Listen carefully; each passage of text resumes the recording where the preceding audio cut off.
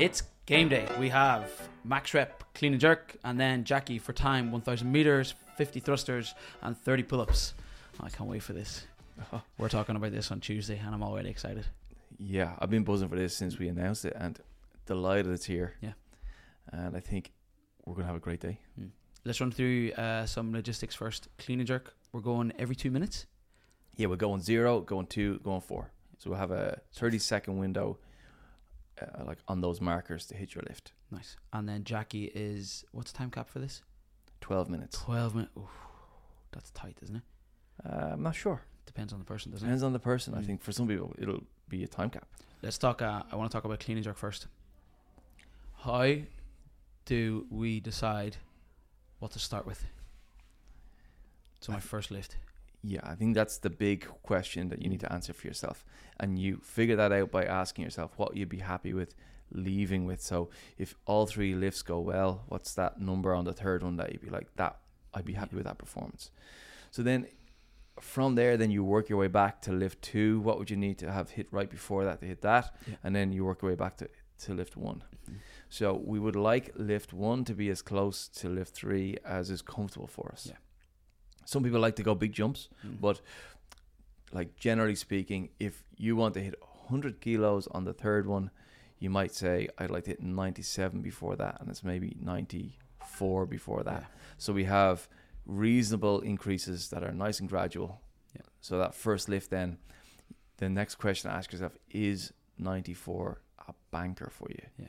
Like 9 times out of 10 you'll hit it, no problem. You're really confident with it, because we can't afford to go out and screw the first one because you'll be wondering what the hell to do next. Then so we really want that first one to feel good. So if 94 is like I really want to make sure I hit it, maybe I'll start at 92 and take a bit more of a jump. Slightly bigger jump. Yeah, I might go 96, 100 or something like that. Yeah, I don't do any of that. I take much bigger jumps. I think my strategy for game day is 110, 118, and then hopefully 125 after that. Yeah. But I'd be happy to walk away with 118 because that would be the heaviest clean and jerk I've done in the past 3 years. Easily. Okay. Yeah. So that's still that's the win. 110, make that feel comfortable.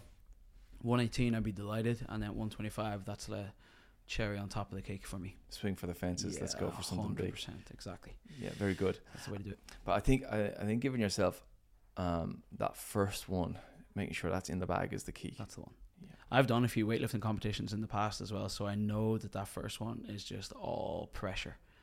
Even though it's a lift that you know you can do, there's just all that added adrenaline, there's people in the room, all of that jazz. So it's just nailing that.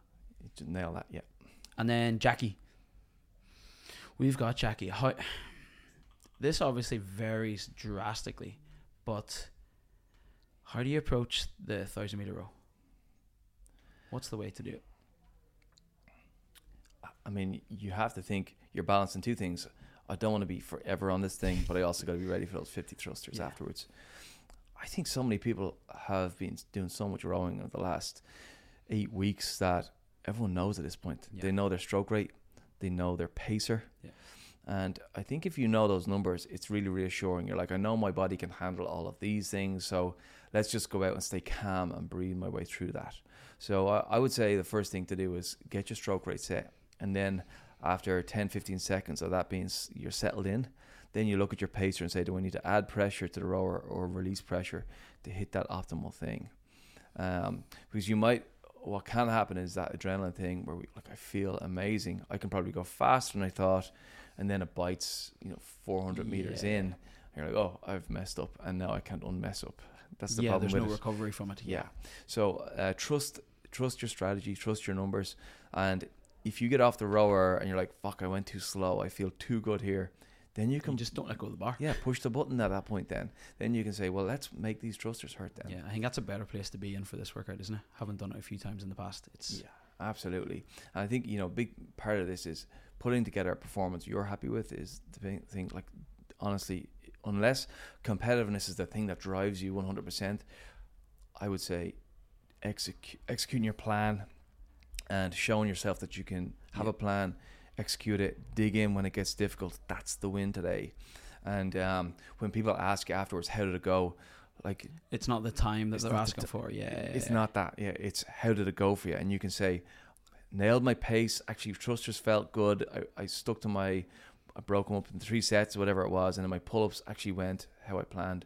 I'm delighted. Yeah. That's a performance. And then, you've recorded your time. You can take that away with you and retest it at some point for yourself. But this is really for you, and it's the big thing.